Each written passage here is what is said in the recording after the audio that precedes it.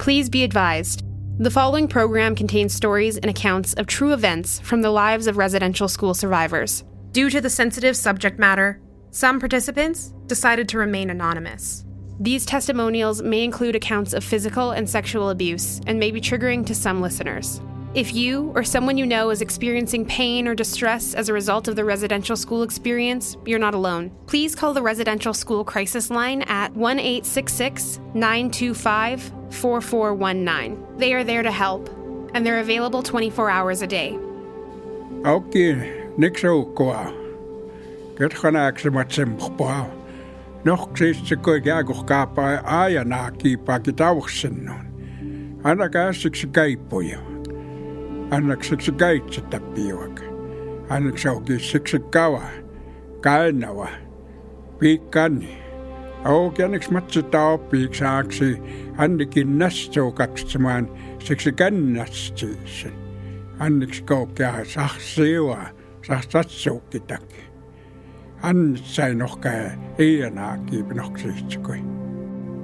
Welcome, my relatives. I'd just like to acknowledge the land that we reside in, the land of the Blackfoot-speaking nations, the Siksika, the Kainawa, Pagan, and also after Treaty Number 7, we also acknowledge Stoney Nakoda and Tsuut'ina, a rightful acknowledgement of the people and the land that we reside in.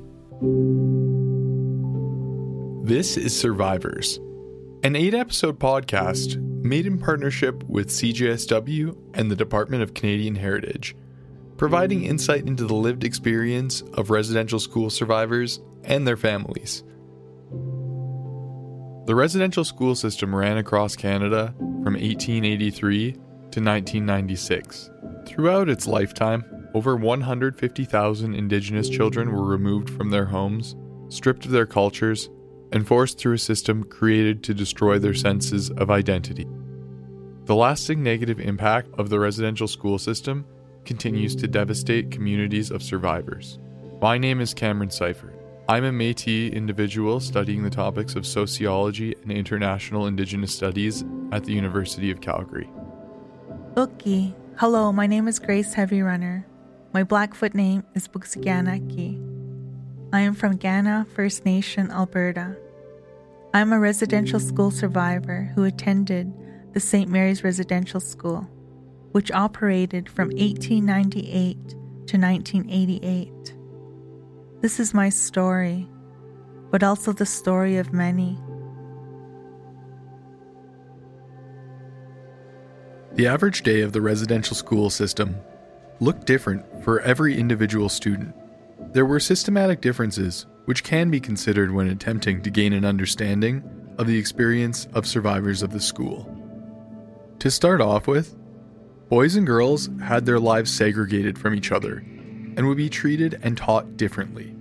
The stories of survivors' experiences will vary school by school, depending on what era they went, which part of the country, which religious denomination, or whether it was after the government had taken over. How many students were enrolled, how many a child knew, and where they were from. Was the school staffed with zealots, or were there any particularly cruel teachers? These questions are raised by the institution before a child even has to face the idea of how they will get along with the other kids. What will they do when they miss their family? Who is going to help them if they need it?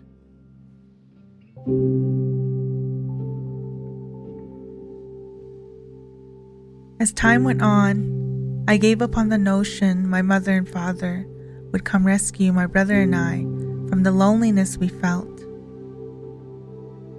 One evening, I decided to curl my hair with a curling iron and pretended I was a big movie actress.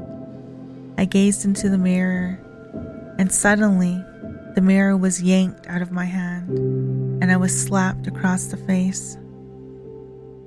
A taller, older girl was standing in front of me, glaring, and was very angry.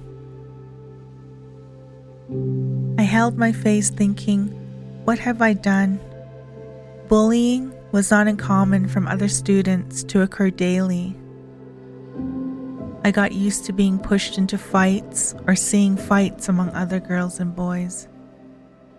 That was the norm. The supervisors never knew what happened because no one said a word. We learned how to be silent and keep secrets. We learned how to survive. Some days when there was no fighting, everyone would get together and play sports and pick teams. After supper, all students were sent to the gym to play more sports, like floor hockey and basketball. I always surrounded myself with the girls because sometimes I would see older boys target younger girls and lure them in the back room. As I got older, I feared the older boys, and I isolated in the girls' playroom for a whole year. I felt so detached and so alone. I didn't know who to turn to or who to talk to.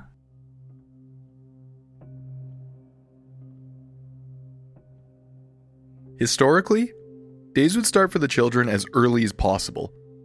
Many of the schools had children getting up at 4 a.m. to take care of animals or other chores around the schools. Failure to get up in time was met with physical punishment. In the residential school, it was all controlled environment right through and through. And there's no love, there was no affection, there was no positive emotional growth in there. It's all negative emotion. Here you are, a 7-year-old, and going through all that. Yeah, there was no life for us after. And not seeing our parents, that was the worst cruel thing they could do to us. The loneliness, gritting your teeth, sucking your thumb or chewing on your, nails. We had so many symptoms, negative symptoms, and we had nowhere to go. It was like we were caged. I felt like a caged animal, probed and hit and let out of the cage to eat or to go to the bathroom, trying to remember, what we're told. When you tell a kid in a mean way to do something, they're going to forget. But if you teach a child a loving way when they do something wrong, they'll remember it. We were never taught that. It was all cruelty. Getting whipped with a canvas that was layers and layers of canvas and then sewn together. And then the verbal abuse we had endured, the physical abuse, like our ears were getting pulled or our hair or, the impatience of those caregivers. So there's so much punishment and cruelty in them changing a heathen to a Christian. And then you had brothers and sisters. You couldn't even go there and hug them or tell them, "Oh, I got hurt. I get strapped. Somebody's mean to me." I couldn't even rely on my brothers and sisters because they were in the same situation as me. It tore the family apart. Like I thought, well, that's my brothers and sisters, and they're not helping me, but they couldn't. Children as young as 5 were met with similar expectations of prisoners or members of the military. The bed needed to be made, pajamas folded. If a child had wet the bed, they were met with physical punishment and humiliation in front of the other kids. As the schools approached their end, mourning came at a more reasonable time, but the institutional regiment remained. Okay, starting to call me Seacom. My name is Red Crane. That's my Blackfoot name. My name is Clarence Wolfleg. I'm from Siksika Nation, not too far from Calgary. Well, I stayed there till, about 6.5, I might say. Everything you do in residential schools, it's kind of like military style. You line up little boys to the big boys, the intermediates, and a lot of the priests, the supervisors, the priests, they had worked in military style in England, and some supervisors were ex-Marines, U.S. Army. Oh, they were sending people that wanted to keep us in a military style environment. We wake up to the sound of the bell at 5 o'clock in the morning. But the persons that are milking the cows, they get up at 4 o'clock in the morning. They have to go and they do everything by hand. There's no milking machines.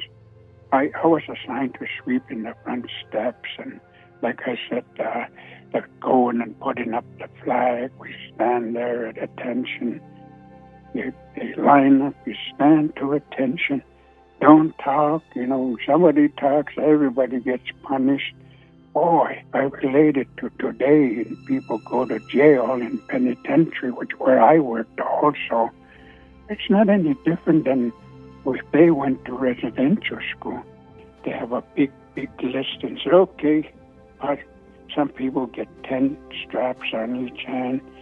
Some people they go over the table, take their drawers down, and give them 10 on the bottom. These are some of the challenges I faced.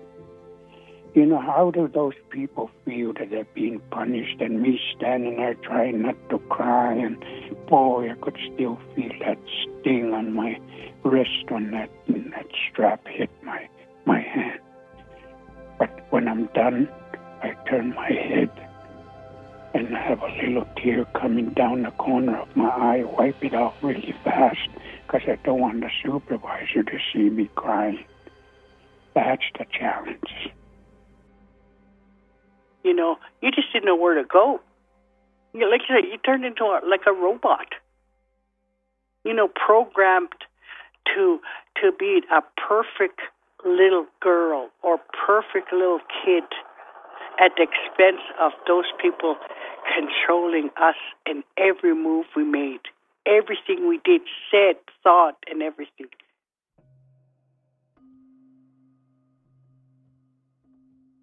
After the morning work and chores were done, the children went to breakfast. For many children, this included only bland porridge, often dry, burnt, or rotten. One common memory is how they were forced to eat gruel while the priests and nuns would enjoy full meals in their private dining rooms with fresh bread, eggs, jam, fresh fruit, whatever they wanted to bring in. Chefs in the schools historically had a completely different menu for the staff. Once breakfast was over, some of the children would clean up. Others would be sent outside to wait for school to begin.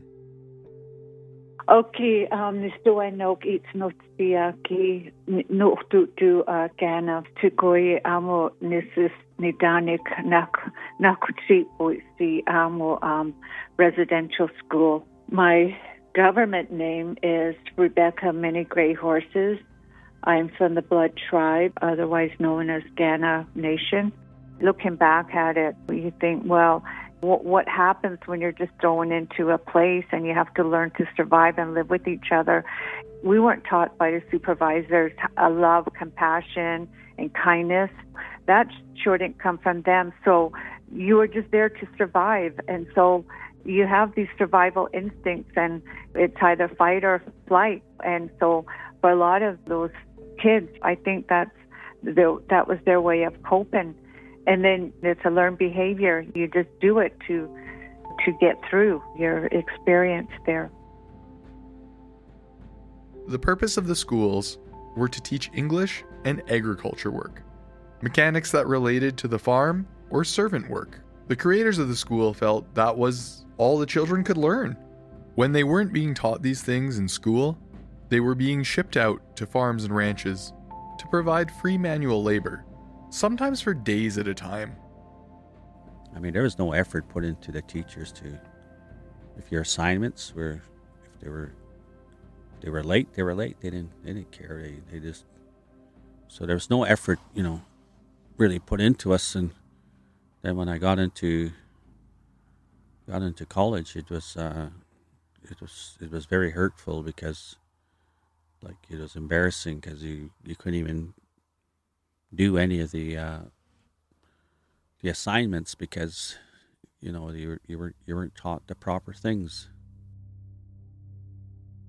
As the schools evolved, they shifted more and more into the classroom. English and lessons of Christianity occupied a significant amount of the curriculum. Children who came from homes that were deemed proper were to be bused to day schools and public schools. where they could assimilate to the children around them. Children who were not allowed to attend these day schools stayed in the boarding schools. The schools continued to be extremely underfunded, and the system had a difficult time maintaining a fully qualified staff. I remember one time we were having physical education, our class. This teacher, we're all standing in line, and that one teacher started passing in front of me. Next thing, he had his hand like this, and he just unexpectedly hit me right where my rib cage, just knocked the wind right out of it. And I fell to the floor, and in front of the whole class, it was horrible. And I couldn't tell anybody about that incident.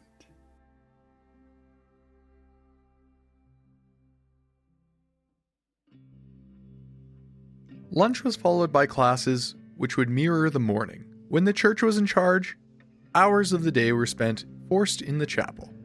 Throughout the year, sports were some of the only refuge children could find. Of the scarce positive memories of residential schools, stories about sports like hockey and soccer make up the majority. Back in the day, I like I said, I think sports was my escape for all the abuse that, and the mental and the physical and all the other abuses that happened from grade 1s to grade 6 from all the nuns. My escape was to work out and stay in physically shape, and I think that's why when I got out of high school, I played a lot of high school football, and that's what I excelled in. And when I got out of high school, I played 2 years of, they call it Prairie Junior Football League in Medicine Hat, and I played football out of there, and then I just happened to be in the same area that one evening when they were having basketball tryouts at the college. So I threw on my runners and went in and tried out with them, and so I made the team. So I played both football and basketball. When you examine the residential school system, many children remember little to no supervision or presence, which led to a set of problems of their own. Bullying and fights were very common. Kids had no supervision and lived in a tense time. Many children were suffering from stresses, fears, and years of built-up trauma. I remember being bullied from my supervisors, and the way they talked down to you, it was so demeaning, and you didn't get any love or respect from them. So when you're being taught to be that way, you're going to turn to be that way. For me, they were supervisors. We didn't have nuns at St. Paul's. We had supervisors. And when you have supervisors that are bullying the students and favoritism and shaming and embarrassing them, you're going to do what you have to do to survive there. And those are all very negative traits. So you're going to pick those up. Another incident where one of the teachers, we were playing floor hockey, and he came from the back and he checked me into that concrete wall, and I hit the side of my head, and I could see blood, and he brought me into the hospital. I got 21 stitches on my head. They had to stitch underneath and on top, 21 stitches. And after that incident, he dug in his pocket and he gave me a bunch of change to go to the drive-in to buy an ice cream. And that was, uncalled for.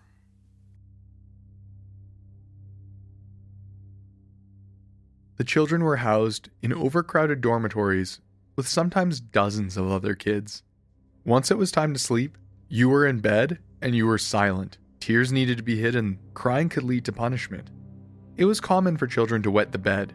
Children who did would be beaten or face humiliating punishments, like having to wear soiled undergarments on their heads. They could also face beatings and punishments for things as little as talking in their sleep. We always got into trouble. Like I felt like we're always, every corner we made, we got into trouble. There was no nurturing, there was no explanation, and there was no sympathy, empathy.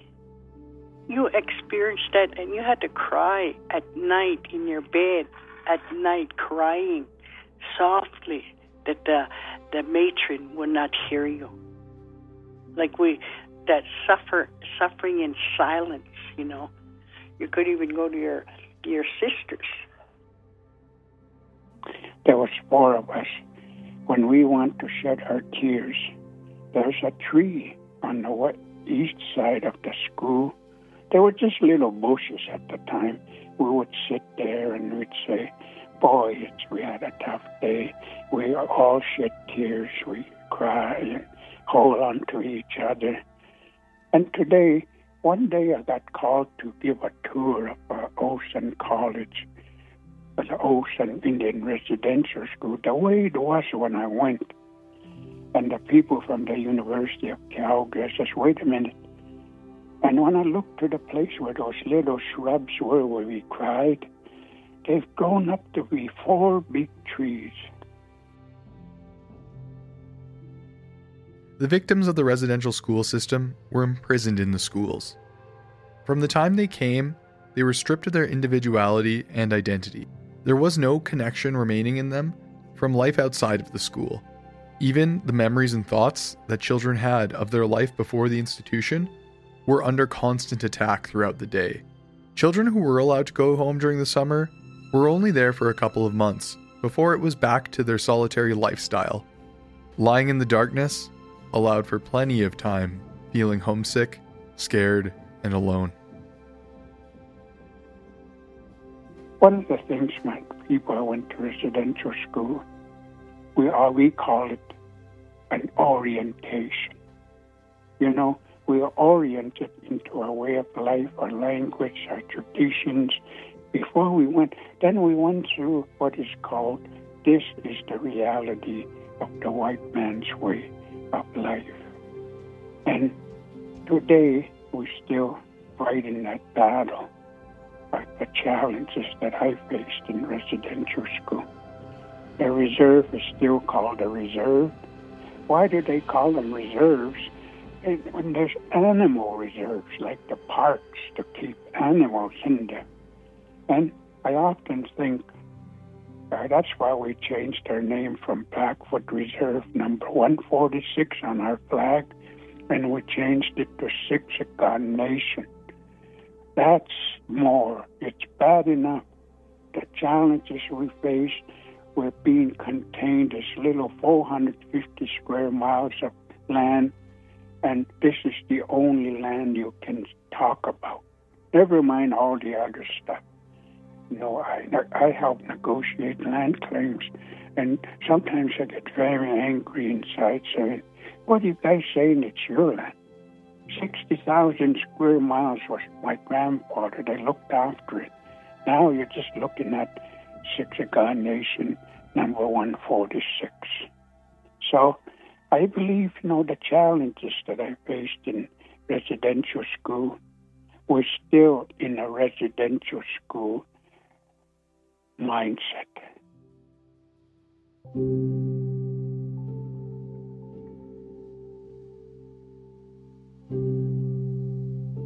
Survivors of the residential school system were essentially institutionalized from ages 6 to 16, sometimes younger or older if the school deemed it necessary.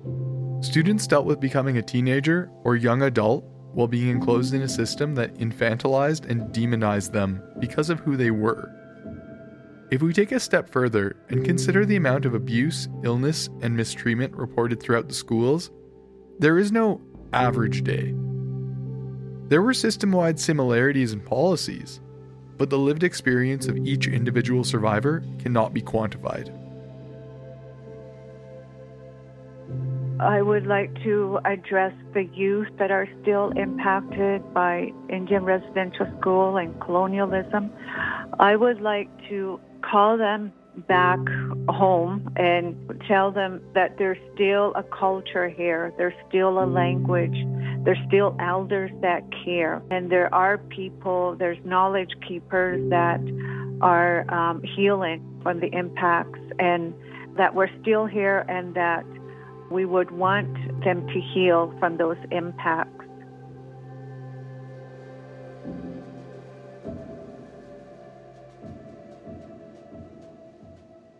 Okay, Anniko Kakenskasmin Institute to Siksika Nation. My name is Clarence Wolflake Jr. People call me Skip.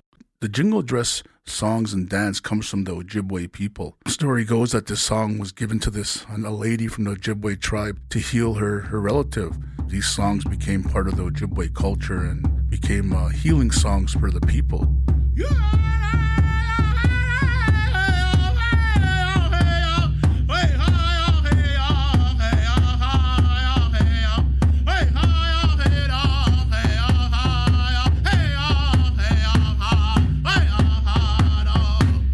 This podcast was produced by Grace Heavy Runner, Cam Seifert, Hannah Manyguns, and Jasmine Vicarious, with music by Matthew Cardinal and Skip Wolflake. Special thanks to all those who shared stories about their residential school experience. This podcast was made in partnership with CJSW and the Department of Canadian Heritage. If you or someone you know is experiencing pain or distress as a result of the residential school experience, you're not alone. Please call the Residential School Crisis Line at 1-866-925-4419. They are there to help, and they're available 24 hours a day.